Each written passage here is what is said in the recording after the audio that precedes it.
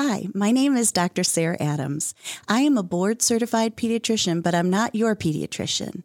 Feel free to use my podcast as helpful information, but in no way do I intend my podcast to replace the advice of your physician. Your physician knows you and is in the best position to provide medical advice.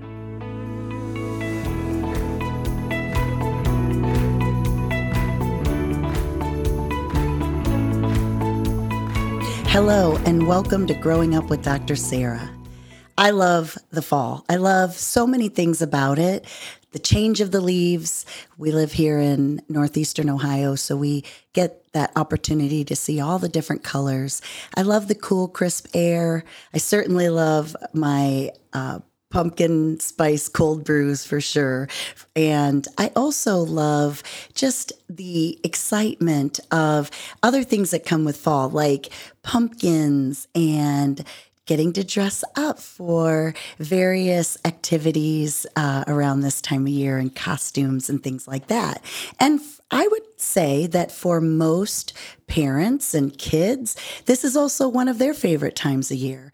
But for some parents and children, this time of year can be challenging, especially because of the potential scary themes. In this episode, what I'm going to talk about today is I'm going to discuss primarily three things. We're going to talk about, scary movies. Should you let your child watch scary movies, and just kind of how to navigate that. But I'm also going to talk about when your child has fears and phobias and the difference between the two and when to get help. So let's get started. I will tell you that when my kids were young, I tried to do the best I can to make sure that what media exposure they had was relevant and appropriate for them. It's a lot more challenging these days for families, and I think you can agree. With social media, with tablets, with different video and reel apps, things like that, there's so much more that we have to be watchful and make sure that what our kids are listening to and watching is something that makes them feel good, as opposed to something that makes them feel fearful or something that makes them feel down. So when it came to movies, when my kids were growing up, that could be a challenge because, number one, they can watch a movie based on, different ways to stream it. They could see movies or, watch something when they're at their friend's house. So we always had some guidelines. And the reason why I bring this up is because a lot of parents are always like, well, when it comes to scary movies, for example, whether or not it's okay to watch scary movies or shows. And I'm going to tell you, it really depends on the child. Every child's different, right? So knowing your child is the key to determining what's best for them in any situation. And then it also depends on the movie or what they're watching. Some things can be frightfully fun, and some things go way beyond that. Some movies are just a little spooky and entertaining. There could be gentle thrills that can let kids kind of explore their kind of fears in a really safe environment. But other movies can be extremely scary and even violent. So right off the bat, any scary movies that can, or videos or reels, let's just throw that in. So when I say movies, I'm going to talk about, assume I'm talking about all of those things. But if they contain anything violent or have adult content, it can be very harmful, especially on young viewers. And that really depends on their behavior, their development, but the effect on their behavior and their mental health can be really profound. So where do we start? Well, for me, what was important is we had kind of a hard stop. I'm going to go all the way to R rating, but we had a hard stop when it came to anything that was R rated, and I'm talking about when my kids were teenagers. And this was important because when they go to a friend's house, for example, they knew what they could and couldn't watch. So, when deciding whether what's suitable for your child, a good place to start is to look at the movie rating. So, movies that are rated G or PG may have some spooky or creepy content, but is generally approved for all audiences. When it comes to movies that are PG 13, and especially R, they're likely to be scarier and have more violence and adult content. But I want to caution you that these ratings give you a gentle idea, a general idea of what the age appropriateness of the film is, but they really don't give parents complete insight into a film's content. So I want to mention a website called Common Sense Media. And what they do is they review a movie's content and provide a breakdown as to what the child can be exposed to while viewing the film. This way, you get to really look into and judge for yourself whether this is an appropriate movie for your child. Another thing is if you do find that you feel like it's something that they can watch, I always encourage co-viewing. Watch it with your kids. First and foremost, it can be an activity that you do together and a way to spend time together. But what's really awesome about that is you can talk about what it is that's going on in the movie with your child. You can discuss anything that comes up. You can judge for yourself if the content in the moment is bothering your child, and then have the opportunity to just turn it off, if you're watching with them.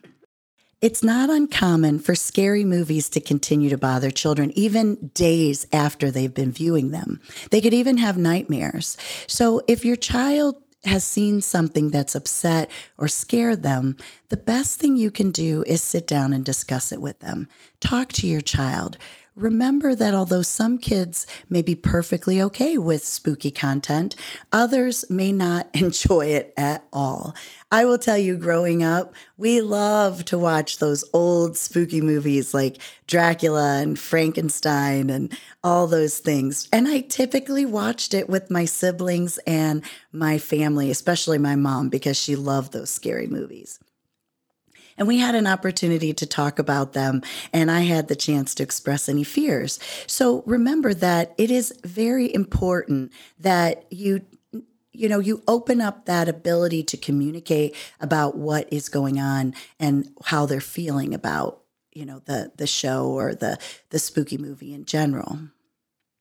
Again, when it comes to, I know I mentioned about discussing rules, it's really important to set those rules and expectations and boundaries right off the bat with your kids, because sometimes they can feel pressured into watching a horror movie if they're with a group of friends. And so helping them learn to handle those situations while they're at a friend's house, especially if a movie is chosen that they aren't comfortable watching.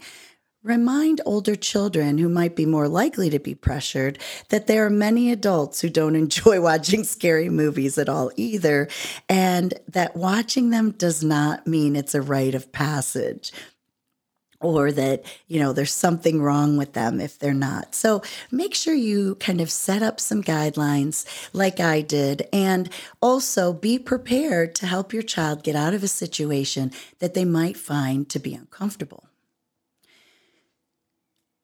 Childhood fears in general are not uncommon. I brought up the spooky movie thing, but I will tell you that even though I loved watching spooky movies, I had a fear of, I think for when I explained phobias, I definitely had probably what was more like a phobia of storms, especially lightning. But I also had a fear of dogs. And so I'm going to bring that up a little bit as a theme, but the comments that we're going to make can be about so many other fears. A fear of being alone in the dark. That's a common fear in childhood.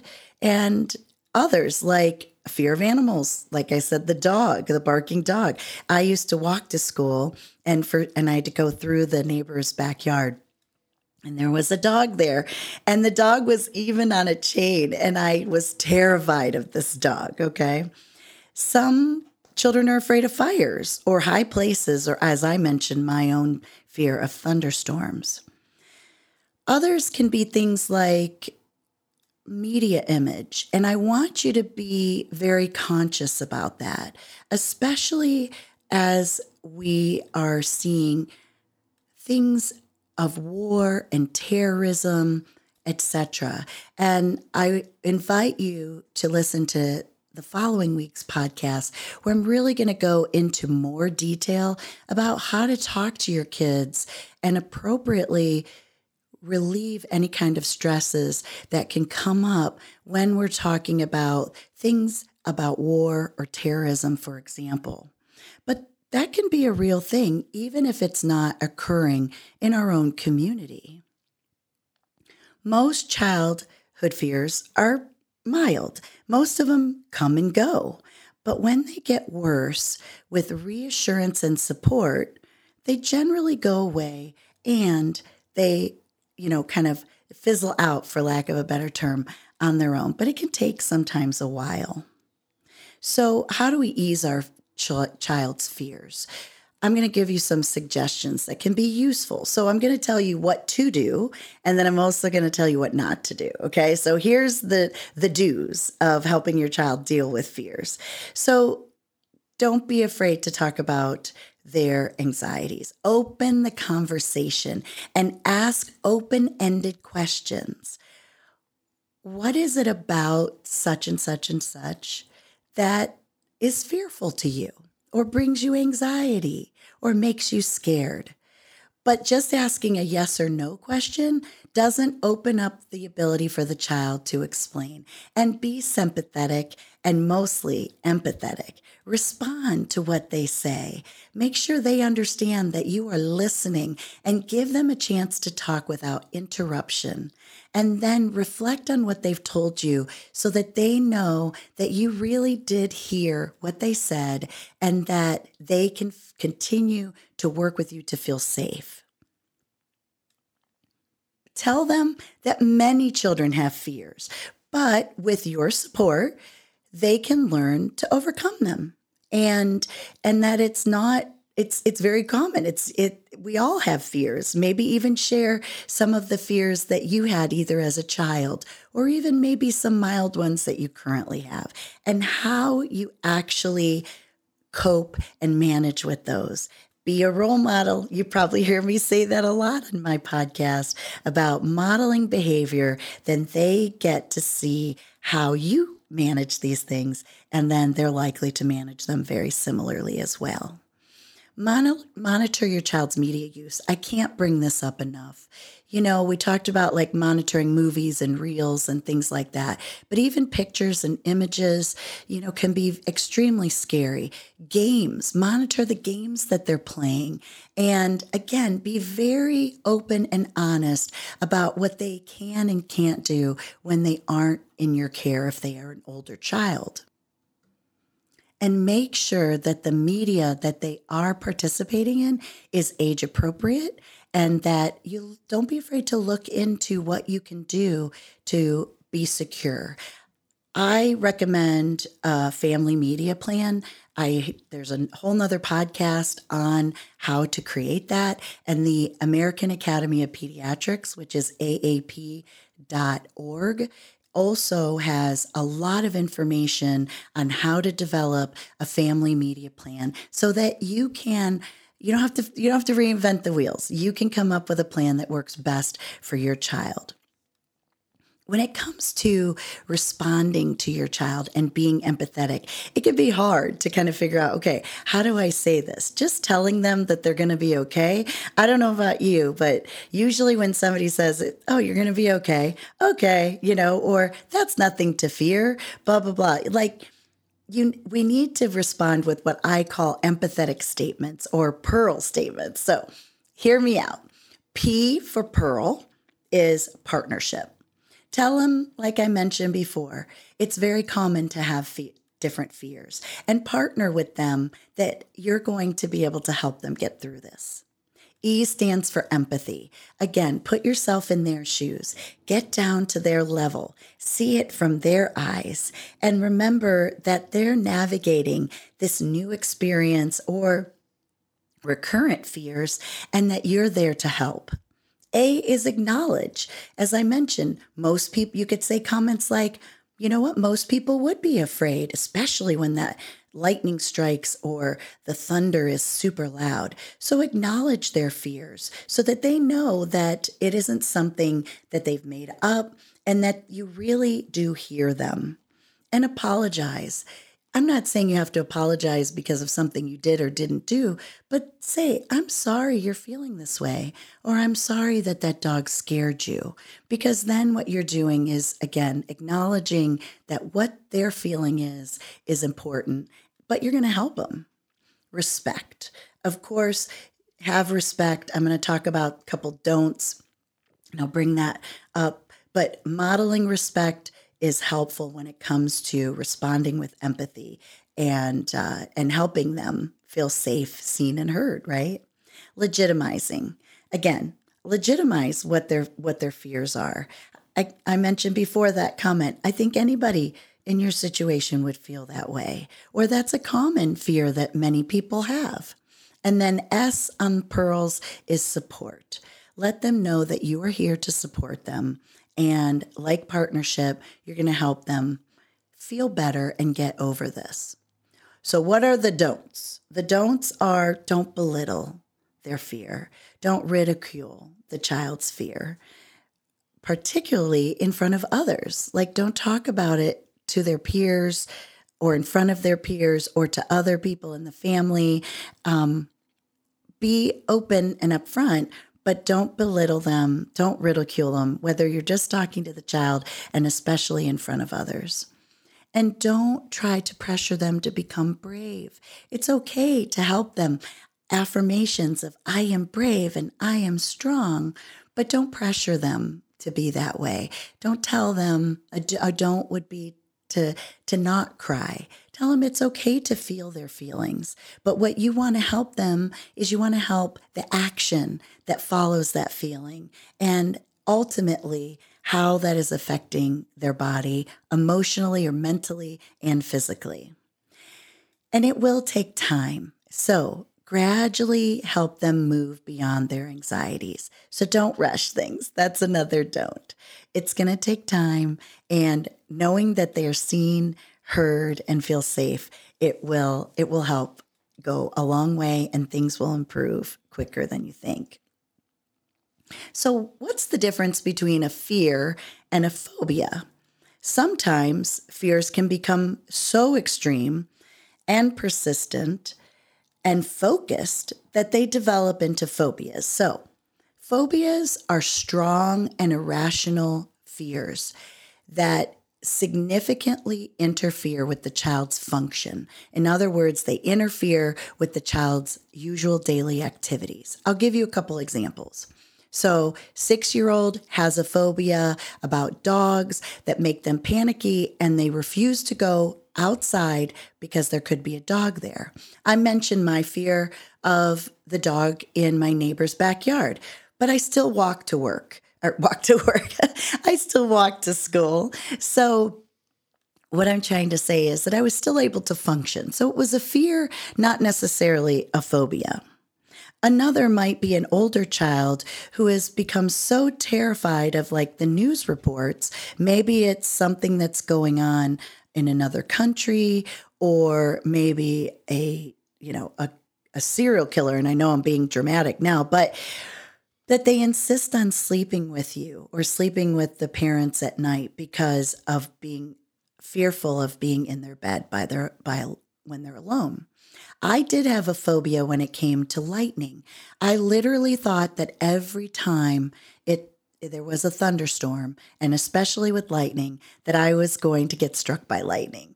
And I would just shut down, and I had like a little crawl space underneath the steps in the home that I grew up in, and I would literally just panic and hide under there. And I refused to do anything that was supposed to happen that day, whether it was school, a family activity, sleep, all of the above. So it definitely affected my ability to proceed with functional, usual activities of my day. Now, there's also things like social phobias. Kids can develop social phobias based on, people that they either meet in their everyday life or people that are strangers to them. And severe shyness can keep them from making friends at school and even relating to others. So they might feel really conscious and avoid situations that they should be participating in, things like birthday parties, clubs and organizations or sports. And they may find it difficult to comfortably talk to anyone outside of the immediate family. Separation anxiety is also very common in children, and the fear can be so intense that when the family moves to a new neighborhood, or there's a new childcare setting or a new school or anything like that, those are things that can trigger those fears, and they might be afraid to really go anywhere, especially attending school. And their phobias often lead to physical symptoms like headaches or stomach aches. And so that kind of goes back to what I had mentioned. There's a thought process. This is something that we use with cognitive behavior therapy. There's circumstance. There's a thought process around that circumstance. Those thoughts create feelings. Our feelings then create actions, and our actions absolutely affect our body physically and emotionally. So, the good news is that most phobias are treatable. And if your child's anxieties persist or interfere with their day-to-day and enjoyment in life, then they may benefit from meeting from a child psychologist or a psychologist who actually works to treat and specialize in phobias. I mentioned cognitive behavior therapy. Behavior therapy is probably one of the best ways in order to help your child overcome significant fears and phobias. As part of the treatment plan for phobias, many therapists can sometimes suggest exposing your child to the source of anxiety, but I want to tell you, in very small and non-threatening doses. And I really recommend that this be guided by a therapist who is trained and knows how to do this. So, under the therapist's guidance, let's use the dog analogy, okay? They might begin by just talking about the fear. And then once they get past that, the next step is to actually look at photos or videos of dogs. Next, they might watch a neighborhood dog from behind the safety of a window. And then the parent or therapist at their side could maybe spend a few minutes in the same room with a friendly or gentle puppy or dog. Eventually, they'll find themselves able to pet the dog, and then over time, ease into situations with larger, unfamiliar dogs. This gradual process you may or may not have heard of is called desensitization, meaning your child will become, little by little, less sensitive to the source of their fear each time they're confronted with it. Ultimately, your child will no longer have the fear or need to avoid that situation that has been the basis of their phobias. I remember when I was a child, the first step was just sitting with my parents and being with them and having them reassure me and feel safe during a storm. And then I also remember them walking me down the street where there was a big white church with a steeple. And they showed me that there was a lightning rod on the top of that steeple and explained to me how if lightning was going to strike, it was likely to strike something that was much higher than them. And then we looked at pictures and so on. So you get the idea. And I'm happy to say, as a very old adult, I am no longer afraid, but I became desensitized much early on. But the process is slow. So you need to be patient. You need to make sure that they're feeling safe. And I truly believe if it's something significant, that it really should be done, especially like a dog, for example, should be done with the cooperation and collaboration of a therapist. Psychotherapy can also help them become more self-assured and less fearful, improve their self-esteem, give them the opportunity to become more social and make friends and separate from the family, for example. Breathing and relaxation exercises also help in immediate stressful situations too. I always tell kids, you always have your breath. Now, I will tell you, I mentioned that to one of my patients in the office.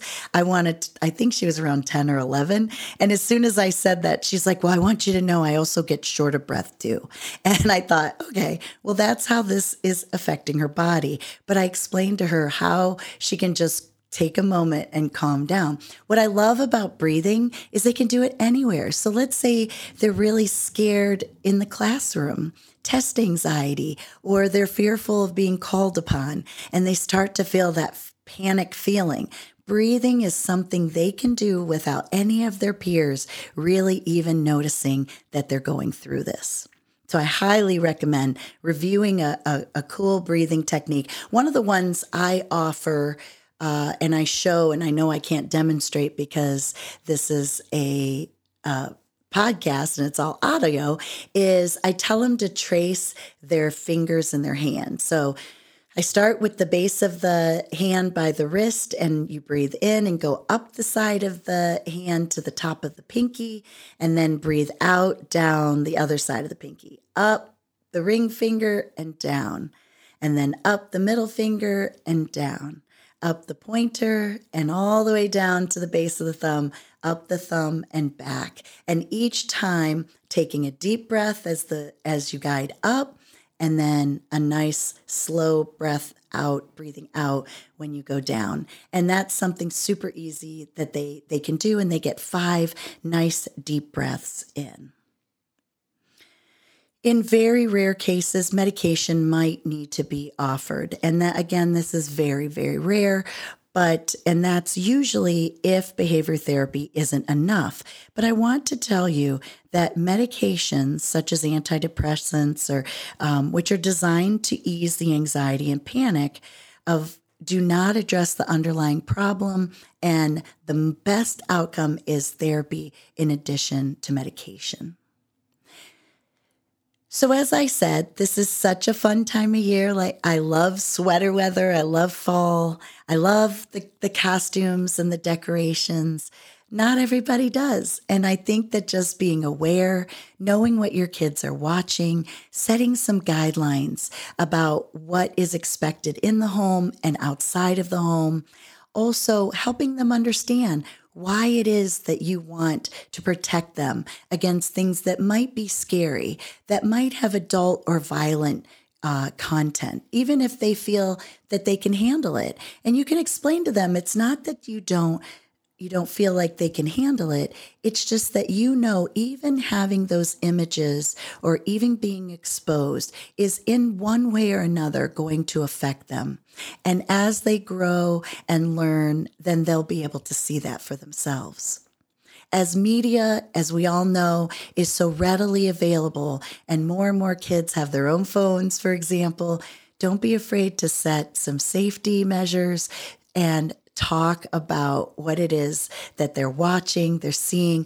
Watch things with them, do it with them so that you get an opportunity to see what they really see, and also get an opportunity to talk about it and to stop whatever it is if you do notice that it's upsetting your child.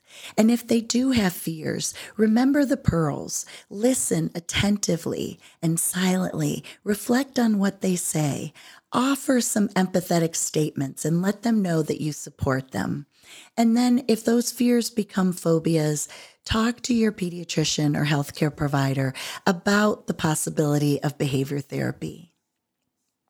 Enjoy the fall. I get excited, like I said, about this time of year, and I hope it is safe and fulfilling without fear and without phobias. And let's grow up together. Thanks for listening to another episode of Growing Up with Dr. Sarah.